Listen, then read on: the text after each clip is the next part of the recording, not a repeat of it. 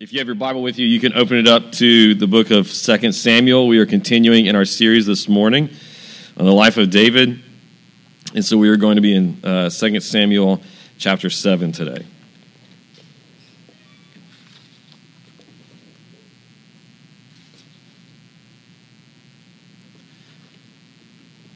Second Samuel chapter 7. I'll give you a moment to turn there if you're going to follow along in your Bible.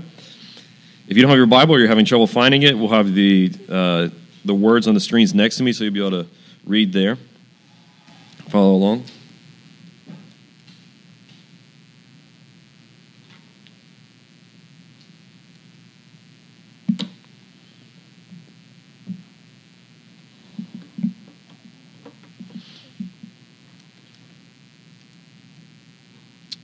All right, so once again, we're in 2 Samuel chapter 7. We're going to read the first half of this chapter and then consider what we have to learn from it today. So in verse 1 of 2 Samuel chapter 7, it says, "When the king had settled into his palace, and the Lord had given him rest on every side from all his enemies, the king said to the prophet Nathan, 'Look, I am living in a cedar house, while the ark of God sits inside tent curtains.' So Nathan told the king, 'Go and do all that is on your mind, for the Lord is with you.' But that night, the word of the Lord came to Nathan, 'Go to my servant David and say, this is what the Lord says. Are you to build me a house to dwell in? From the time I brought the Israelites out of Egypt until today, I have not dwelt in a house. Instead, I have been moving around with a tent as my dwelling. In all my journeys with all the Israelites, have I ever spoken a word to one of the tribes of Israel whom I commanded to shepherd my people, asking, why haven't you built me a house of cedar? So now this is what you are to say to my servant David. This is what the Lord of armies says. I took you from the pasture, from tending the flock, to be a ruler over my people Israel. I have been with you wherever you have gone, and I have destroyed all your enemies before you. I will make a great name for you, like that of the greatest on the earth. I will designate a place for my people Israel and plant them, so that they may live there and not be disturbed again. Evildoers will not continue to oppress them, as they have done ever since the day I ordered judges to be over my people Israel. I will give you rest from all your enemies. The Lord declares to you, the Lord himself will make a house for you. When your time comes and you rest with your fathers, I will raise up after you your descendant, who will come from your body, and I will establish his kingdom. He is the one who will build a house for my name, and I will establish the throne of his kingdom forever. I will be his father, and he will be my son.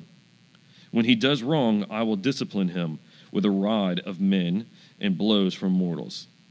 But my faithful love will never leave him, as it did when I removed it from Saul, whom I removed before you.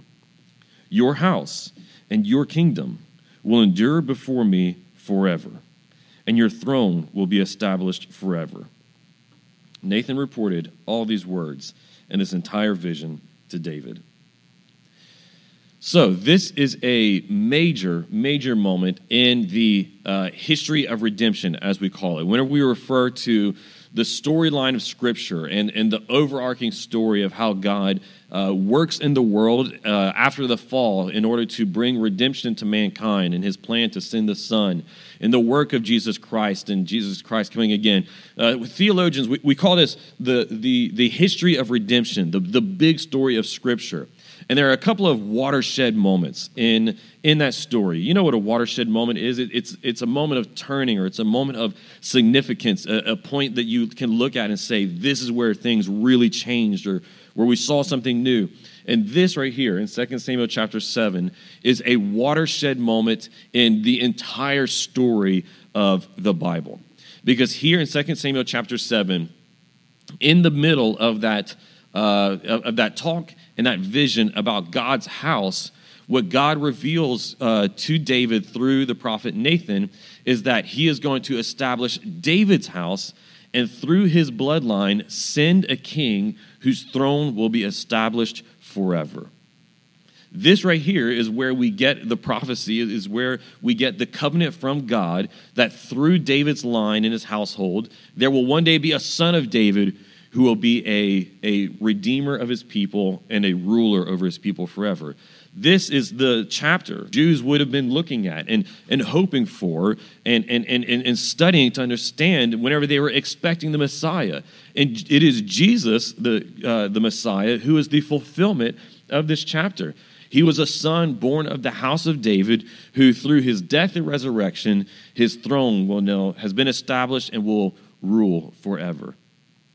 So this promise from the Lord, this covenant that he makes with David, we have here in 2 Samuel chapter 7. There's been a lot of ink spilled by theologians over time looking into all the details of the covenant. But for our purposes this morning, I think it is best that we look at what is the main thing, right? That's a good practice anytime. But especially for us this morning, I want us to look at and consider what is the main thing. And here's a clue for you. Anytime you're reading the Bible, the main thing or the main point is, what does it tell us about God? That's always the main point. And so what I want us to consider this morning is what we learn about God from this covenant, from this passage here. What we learn about Yahweh, the covenantal Lord over David and over his people and over us. And so we're going to look at three attributes of the Lord. We're going to look at the Lord's wisdom, what we learn about the Lord's wisdom in this passage. We're going to look at the Lord's humility in this passage. And then lastly, the Lord's grace. So let's begin with the Lord's wisdom. We look at how this story begins. David has, if you remember from previous chapters, or if you're familiar with this story, David has, with the help of the Lord, subdued all of the enemies of Israel. He has driven out the last remaining peoples and enemies that were living in the land that God had promised to them. Because you remember, God promised this land to his people generations before this, a long time before this. But the people failed to take the land that God had given to them. So for years and for generations now, they have been living with enemies among them and with foreign people oppressing them and driving them out of the land that God had promised to them. There were some high points where they would have victory. You can read about this in the Judges. And then whenever King Saul came along, there were some high points where it seemed as though Saul was finally going to be the one to subdue all the enemies, but he eventually failed. But finally, David has done it. And so this is why we have David. He is settled in Jerusalem. He is in his palace, it says. Like, man, David's come a long way. Hasn't he? He used to be living in caves and in the wilderness. Now he is in a palace.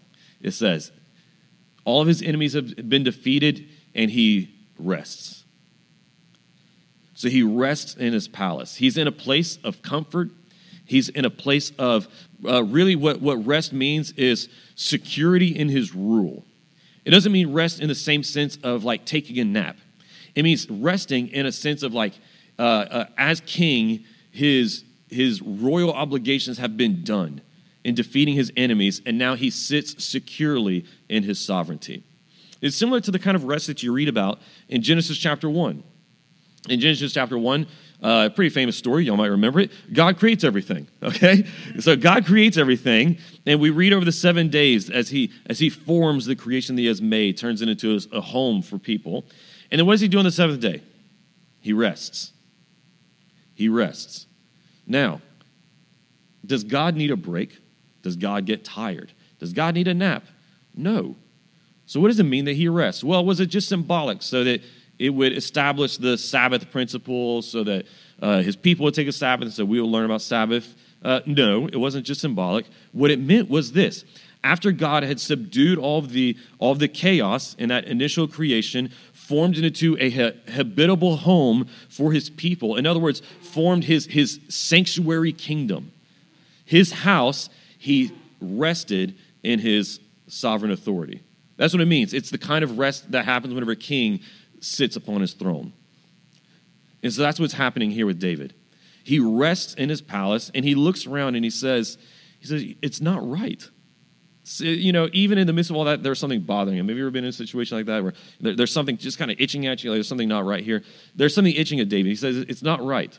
It's not right that I'm sitting here in this comfort, and the ark of the Lord You remember we talked about that last week. The ark was seen as this special place of God's presence. It was seen as God's presence on earth. He says the ark is still in a tent, essentially. The ark was still in the tabernacle, the same one that you read about going back to the Exodus. He says, and that doesn't seem right, that I'm here and my Lord is in a tent. And so he wants to build a temple for the Lord, and the prophet Nathan says, go for it. He said, I think that sounds great. But then something happens. God comes along to Nathan, and he tells him in a dream and a vision, he says, actually, no, you're not going to do that for me. Now, here's what I want us to just consider this for a moment this morning. Here you have David and Nathan. They are both godly men. David is the man after God's own heart.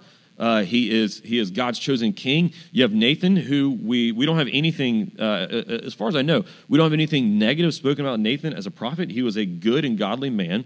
And whenever they talk about, in the short passage we have, whenever they talk about building a house for the Lord and their desires for it, we see nothing but good intention, right? It seems very right in David's thinking that how can I live in this palace whenever the ark is in a tent? Right? So here you have these godly men, you have good intentions behind it, and yet, despite all that, God comes and he says, not so fast. Not so fast. Whenever the word comes to Nathan in that dream, and God talks to him, he doesn't condemn their motivations. He doesn't say, I know what you're really doing here. He doesn't do any of that. He doesn't condemn their motivations or their morality. He comes to them and he says, here's the thing, guys. I have different plans. And here's what this teaches us. It teaches us, our first point, that the Lord's wisdom is greater than the wisdom of his servants. There was nothing wrong with what they were thinking. There was nothing wrong with their intentions, their motivations. It simply comes down to this, that God's wisdom is greater, or was greater than theirs, which is why he comes to them and he has to say, thank you, but no thank you, in a sense, right? Like, I have different plans, guys, and we're going to work according to my plans. The Lord's wisdom is greater than the wisdom of his servants, is greater even than the wisdom of his greatest servants, like David or like a Nathan, even like Samuel. You see, this is kind of a running theme that we start to pick up on throughout the books of 1st and 2nd Samuel. This theme of how God's wisdom is often different from, but always better than the wisdom of his servants. We see it going all the way back to 1 Samuel in chapters 1 and 2, wherever you have Hannah. Do you remember Hannah, the barren woman who was going before the Lord, praying and pleading, weeping for a child? And the high priest Eli sees her weeping and acting this way. He sees her acting in a strange way, and he thinks to himself, oh, she must be drunk. But no, it turns out she's actually just in turmoil. She's in prayer. All right, Eli, he had his faults. He wasn't the worst ever, but once again, there was a deficiency even with him in his wisdom and in his knowledge. We even saw the same thing in Samuel. Whenever Samuel was told by God, I am moving on from Saul. I am removing my covenant from, or my hand from Saul's household, and I'm putting it on the household of Jesse. You're going to choose one of his sons. Samuel goes to Jesse's household. You remember Jesse has several different sons. David was the youngest of all of them. But Samuel shows up at the house, and he sees the eldest brother of Jesse's sons. He's a big, strapping guy. He's the oldest of the bunch, and typically in this day, it was assumed that the oldest was the one who had the covenant blessings and the most favor put upon them. And so Samuel says, well, there he is, the Lord's anointed. And even God has to come to Samuel, one of the greatest of his prophets, and say, no, not so fast, Samuel. I want you to go to the runt out there in the fields. That's my chosen one. It's this running theme that we see throughout the books, and that we even see here in David and Nathan, that even among his best and brightest, even among his most godly servants and his most well-intentioned servants, even still, his wisdom is greater than theirs. Every servant of the Lord, regardless of their motivations and their efforts, still have their deficiencies. And what this teaches us is this, that since God's wisdom is always higher than his servants, and that since the kingdom ultimately operates according to God's wisdom and not David's or Nathan's or Samuel's or anyone else's, that the kingdom of God's security does not come by human hands, but instead the security of the kingdom of God comes by God's hand.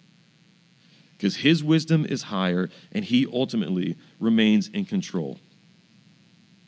The kingdom of God's security does not come by human hands, no matter how godly or well-intentioned those hands might be. Even his finest servants have their deficiencies. Here's what this means for us as we consider how God's wisdom is always higher than man's and how it's even always higher than the greatest of Christian servants we might look at. What this means for us as we consider it is that we ought to seek the wisdom that Jesus gives us. Jesus is the perfect representation, the perfect manifestation of God's wisdom. And what we learn throughout the Bible, and I'll read you from the New Testament, is that we can receive wisdom from God through Jesus. In James chapter 1, verse 5, James wrote to them, he said, "Now if any of you lacks wisdom," so hint, that's everybody. It's a nice way of saying, hey, all of you, listen up. He says, "Now if any of you lacks wisdom, he should ask God, who gives to all generously and ungrudgingly." Isn't that good news? "And it will be given to him." Therefore, since God's wisdom is always higher than ours, we ought to seek the wisdom that the Lord gives. This is a good reminder because it can be frequently very tempting for us to slide into this way of living where we just quit acknowledging the Lord's wisdom and we quit seeking the Lord's wisdom. This is especially the more dangerous, friends. Hear this closely. This is especially the more dangerous the longer that you are a Christian. Whenever you first become a Christian, you might be very aware of your need for God's wisdom because you feel there's so much new, right? Maybe there's so much in Scripture that you need to learn and come to understand, or about theology, or about who God is, or what it means to live as a Christian. And so you're very aware of that need. But over time, as you grow in learning and as you grow in knowledge, it can be very tempting to start to slide into feeling confident in your own theological competency or your own biblical literacy, especially for those who serve in ministry. Whether you're a pastor, someone who preaches the word, or you serve in ministry in any other role down to being a volunteer, it's very easy to start doing all those things in your own strength, especially the more experience that you get. To start just doing it, in a sense, without the help of the Holy Spirit because, I got this. I got the experience. But we must always seek that wisdom which comes from above, as it says in Scripture, the wisdom which comes from the Lord. Because no matter how well-intentioned we might be in our plans, sometimes God's plans are different, but they're always better. They're always better, even if it might not seem like it in the moment. In our own personal lives, we ought to seek the wisdom that Jesus gives us.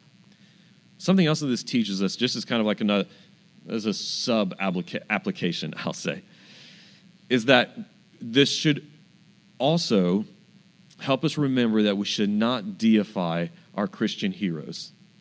We should not deify our Christian heroes and remember that all of them, all of the best of them, whether it's your favorite preacher on the internet, or whether it's a family member or someone that you know personally that's just a hero to you, we must always remember that they're just people. And even the most godly of them have their deficiencies, have their weaknesses. Even the wisest and most intelligent among Christian heroes have their deficiencies. And so we ought to be careful to not deify any of our heroes. And even David in Scripture, and understand sometimes they got things wrong. Sometimes they misunderstood. Sometimes their plans, though they weren't bad, were just off course. And so always check what our heroes say against what the Lord's wisdom says. So we learn about the Lord's wisdom, but then we learn about its humility. Because why won't God allow David to build him a house? Why won't the Lord allow David to build him a house? consider the reasoning that God gave to Nathan to give to David. This is what God explains to him. He says, from the time, this is in verse 6, he says, from the time I brought the Israelites out of Egypt until today, I have not dwelt in a house. Instead, I have been moving around with a tent as my dwelling. In all my journeys with all the Israelites, have I ever spoken a word to one of the tribes of Israel, asking, why haven't you built me a house of cedar? Now, he goes into more explanation, but I just want to meditate on that explanation that he gives there, okay? Here's what he says. He says, for all of my people's history, they have been moving around. He said, and whenever they were in Egypt, that was not their home. It was not a place where they had rest, like David could rest now, right? He says, I was with them in Egypt, and I moved around with them whenever they were moving around with them, and even now while they are here, I am still with them. You get this idea in what, if you meditate on it, you get this idea in what God says here to David. He says, my people have been moving, and I have been with them. Whenever they were in Egypt, I was with them. Whenever they were in the wilderness, I was with them. As they have been fighting against their enemies here, even in the promised land, I have been with them. He says, while they were in tents, I was in a tent. What is God saying here? God is saying that as long as his people did not have a home, he was not satisfied with having a home. God explains to Nathan that he has never asked for a dwelling place because he would rather always be on the move with his people. He is more concerned with building a dwelling place for them than he is with having them build a dwelling place for himself. That's what he says. He says, I've been on the move with them, and did I ever ask for a dwelling place? And then as he goes on to explain to David more so, he says, no, instead, he says, I'm building a house for you. I'm building a house for you, and I'm building a house for my people. This is what the Lord is most concerned with. And here we get a glimpse, if we can read through the words and ask the question of, okay, this is what God says, but what does it reveal to us about the Lord?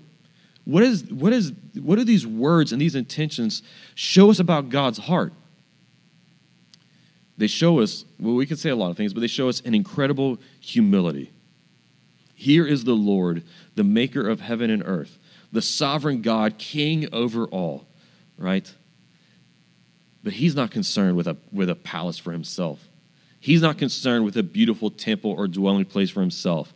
Instead, he is vastly more concerned about being with his people where they are. That shows us the humility of our Lord, that he would condescend down to such a level, but not consider that condescension something beneath him, but as something that he would willingly embrace for the joy of being with his people. Is there any other God who has that kind of humility? Friends, are there even many human leaders? Are there leaders among men throughout history or today who would condescend themselves that much less any deity? But the Lord has that kind of humility. And so the second thing we learn, the Lord's humility is a blessing to his people. Because he desires to be with them, and in his presence there is blessing for his people. We learned this in the story of the Ark of the Covenant, how whenever the ark had stayed at this other man's house, how while it was there was blessing and there was flourishing and there was all of these great things happening in that house. So they bring it into Jerusalem with great joy because God's presence is a blessing to his people, but it is also a blessing to his people because of this. What God says to David, he says, David knows this, he says, I'm the one who gave you rest from your enemies. I'm the one who defeated your enemies, who drove out everyone from before you so that you could rest. And he's telling him, I want to give the same thing to the people. Even David's blessing was so that he would be a blessing to the people. That is God's ultimate intention. And so what do we see in God's humility, and why is it a blessing? Because he wants to be with them, and he says, and through my presence, I want to give them rest. I want to give them blessing. And we can see the same humility in Jesus Christ. We see it in Philippians chapter 2, whenever Paul talks about the mindset that Jesus had, that he took on the form of a servant, right? And that he was humble. Jesus himself also described his heart as humble in Matthew chapter 11. In Matthew chapter 11, Jesus said, "For I am gentle and lowly in heart." In other translations, it says, "For I am lowly and humble in heart." The only passage in all the Bible where Jesus says, "Here's what my heart is like. Here's what my character is like." And so in the only place that Jesus decides to self-disclose what his innermost nature is, what does he say? Not powerful. He says, but gentle and lowly in heart, or humble.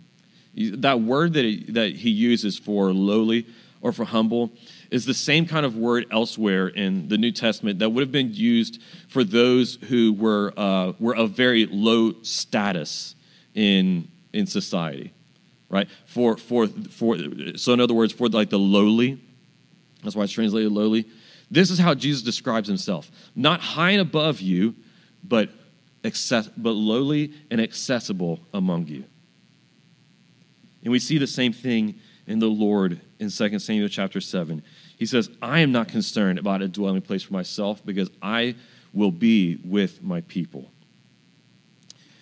What this means for us as we consider the Lord's humility and Jesus' humility, calling himself lowly and humble, is it should cause us to then turn and look at our own hearts and say, if we were to have to summarize what is the nature of our heart and what is our character and what comes most natural to us, if we were to summarize it in one or two words, for how many of us would it be humble?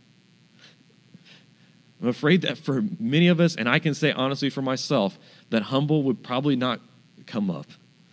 Instead, we very often struggle with the opposite of humble, which is pride, right? We resist seeing ourselves as lowly and identifying with anyone in our society that we might see as lowly, and instead like to see ourselves as high and above others, right? We might see ourselves as high and above others through our socioeconomic status. We might look to the success around us in our careers or in the possessions that we have and use those things to look down on others. Sometimes we look down on others through our moral goodness.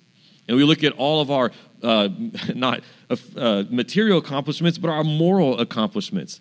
And we see how good we are, and we see how much we have learned, or maybe we look at our theological knowledge and say, yes, because we have it so right, that then turns into something that we use to look down on others.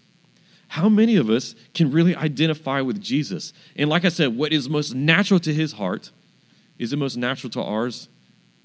Like I said, I'll confess, it is not at all for me. It's something that I need an incredible amount of work on.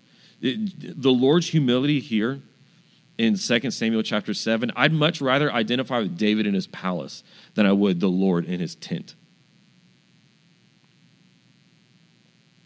I'd much rather identify with the kings of the earth that we see in history who are powerful and feared than with King Jesus, who calls himself lowly and humble.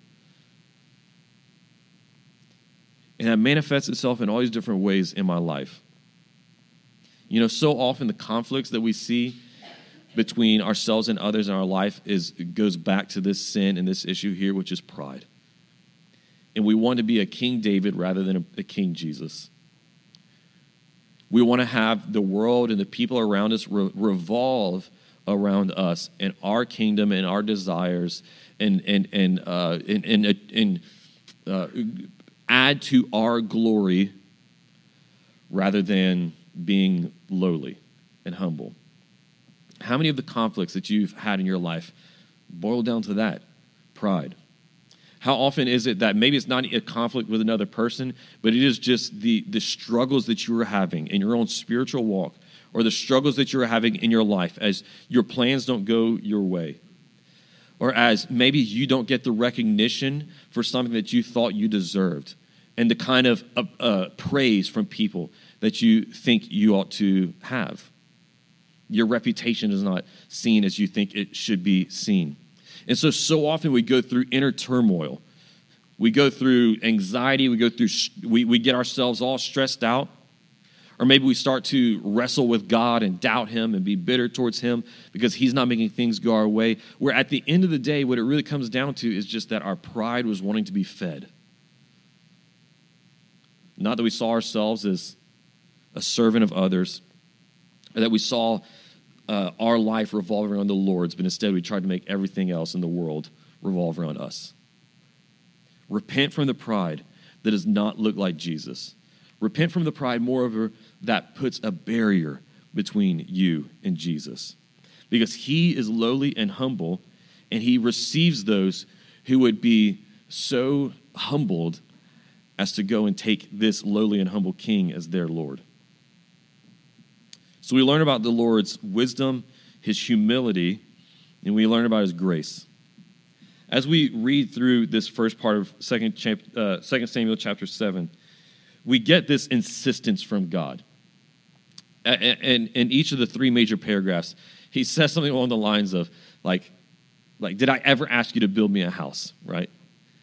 Who are you to think that you're going to build me a house? He is insistent on this. He says, I will be the house builder. He says that he will build the house and he will give David and the people their rest. Because like I said before, as godly as David is, and as well-intentioned as we can see from this passage, that his intentions were, right, as good as it all seems, at the end of the day, David had a desire to build a house for the Lord and to give the Lord rest. But God comes to him and he has to correct his thinking here. He says, David, you are not the one who gives me rest. He says, instead, I'm going to build your house. I'm going to make your name great, and I'm going to give you and I'm going to give my people rest before we will be concerned about building a house for myself. This is what we call grace. A gift from God that David didn't deserve. Do you know why David gets this? Do you know why he receives this gift of having a house built for him by the Lord and a name that will establish a throne and a line forever? Do you know why he got any of that? It's not because he was any more special than you or I. It's not because he was any better than you or I, morally or in righteousness. It's not because he did anything to earn it. It is only because of this, because God chose David as his instrument of blessing. That's it. The gift was given on the basis of God's choosing.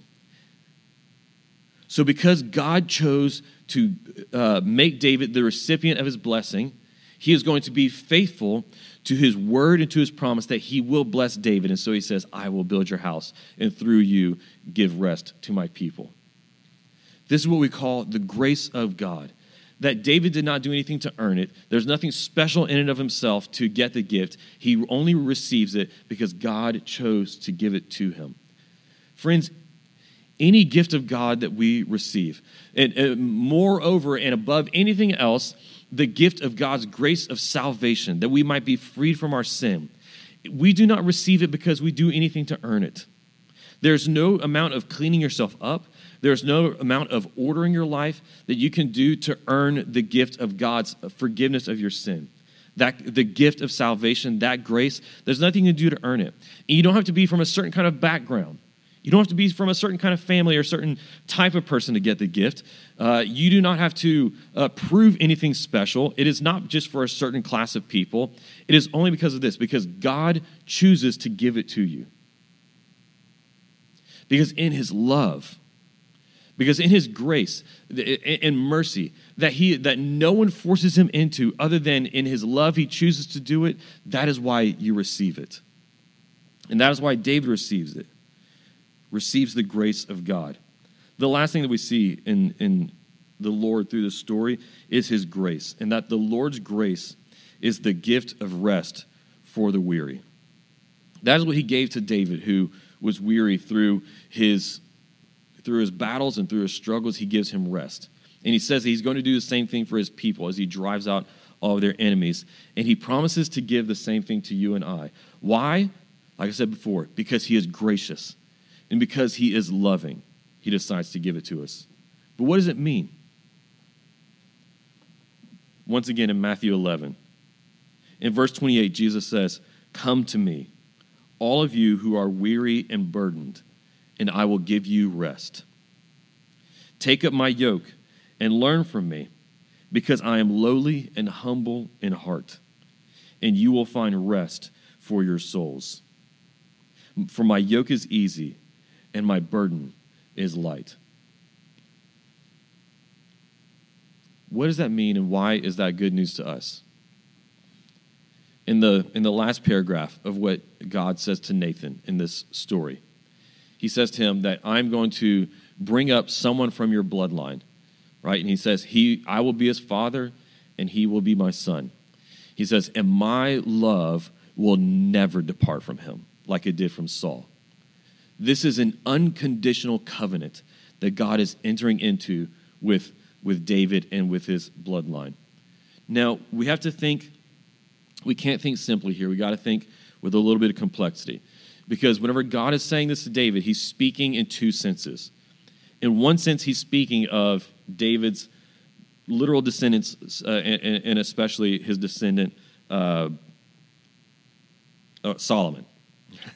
The name left my mind for a second. He's talking about Solomon because he says whenever he does wrong, I'm going to discipline him, right? So he's not just talking about Jesus because Jesus never did any wrong.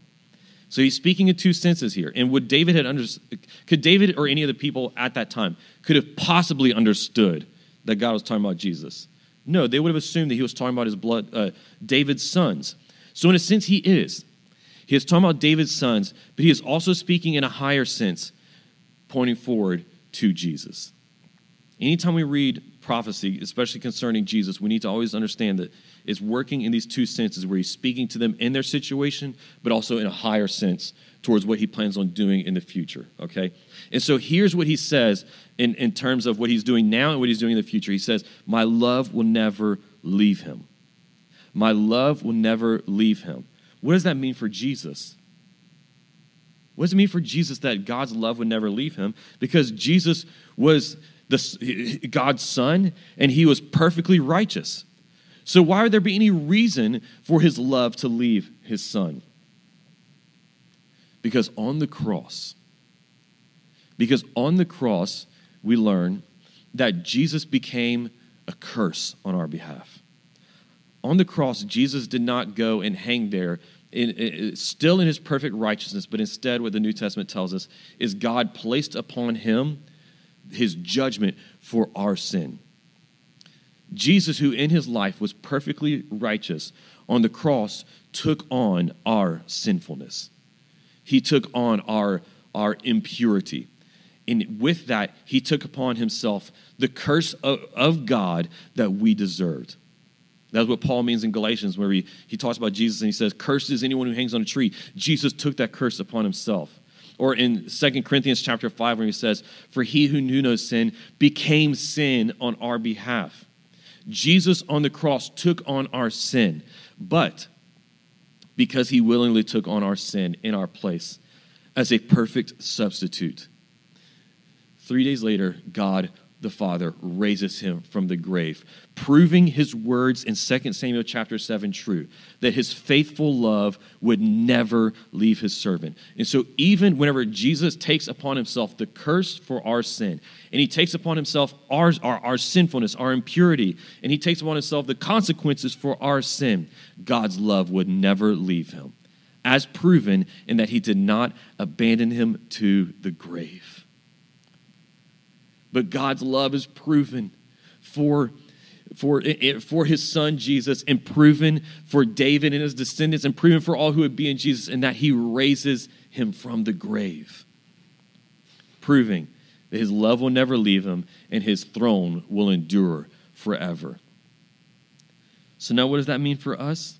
It means that since God's love never left Jesus and did not abandon him in that grave, that Jesus' invitation to us, come to me, all who are weary and burdened, is an invitation to you and I to enter into that love. Who could have imagined? In David's wildest dreams, did he think that this is what God was doing? That through his covenant with him, in his promise for his faithful love to never leave David's sons, that he was opening up an invitation that will one day be extended to all the world, to Jews and Gentiles, and to every tribe, tongue, and nation, and to every person from every background, from whether they are good or bad, or moral or sinful, opening up the invitation to all, that through his Son, who had never lost his faithful love, that we might enter into that faithful love. But this is what Jesus invites us into, where he says, "Come to me, and I will give you rest." What this means is receive the rest that Jesus gives. Receive his rest. The Lord swore that he would give David and his people rest from their enemies. What does that mean? What it means is it means he swore that he would give them security from that which threatens their well-being, right? They had enemies who wanted to come in and overtake them, who wanted to oppress them, pillage them, and so on. So God driving out their enemies and giving them the rest from them means what? So he's going to give them security from them. The rest that we are offered in Jesus Christ is a rest which is greater security from anything that any man could threaten us with. It's security from that greatest thing which threatens our well-being, and that is sin. The rest that Jesus gives us when he says, "Come to me, and I will give you rest for your souls," is the rest from the burden of sin. Have any of you come here this morning burdened and weary? And this applies to you if you're already a Christian.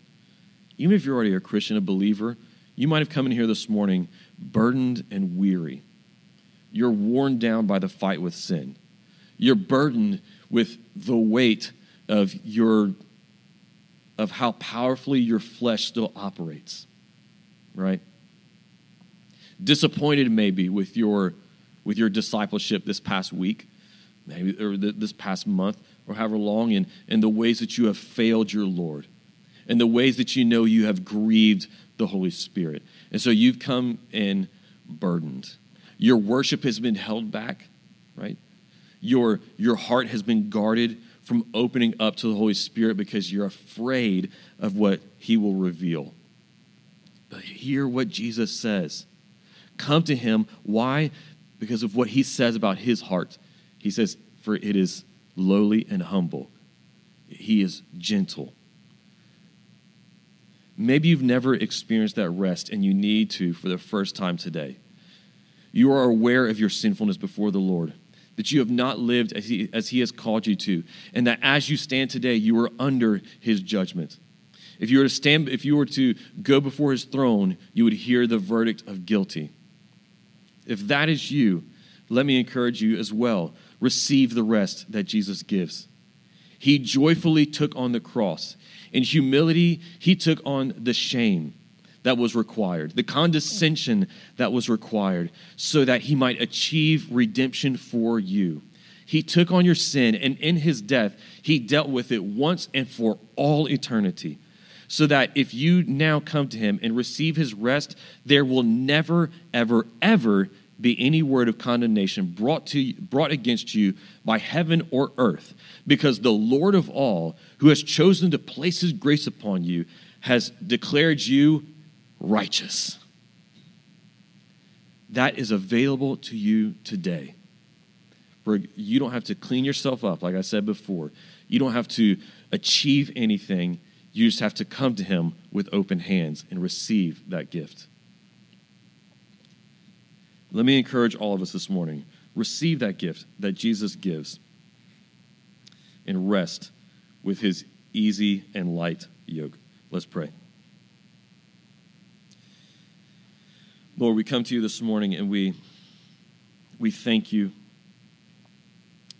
for what you show to us and reveal about us here in your word. Lord, how you show us your wisdom, which is so greater than ours. Your wisdom, which confounds us and how much higher it is. Could David and Nathan ever have dreamed of what you were doing in this passage, Lord, in this covenant? But Father, you show in your wisdom, your humility, and your grace. And Father, I ask that your Holy Spirit would help us to understand that humility and grace, and to open our hearts to receive that gift that you give us of freedom from our sins, of rest for our souls, and that you would, in your loving kindness, draw us close to your heart. Lord, let us experience today, whether it is those seasoned saints or whether it's someone for the first time. Let us experience today what it feels like and what it means to come close to your heart, to have our burdens lifted and to take on the yoke which Jesus offers us, one which is, though our sin was heavy and weighty, Jesus says is light and easy. Let us experience that today, Lord. Through the help of your Holy Spirit, we pray.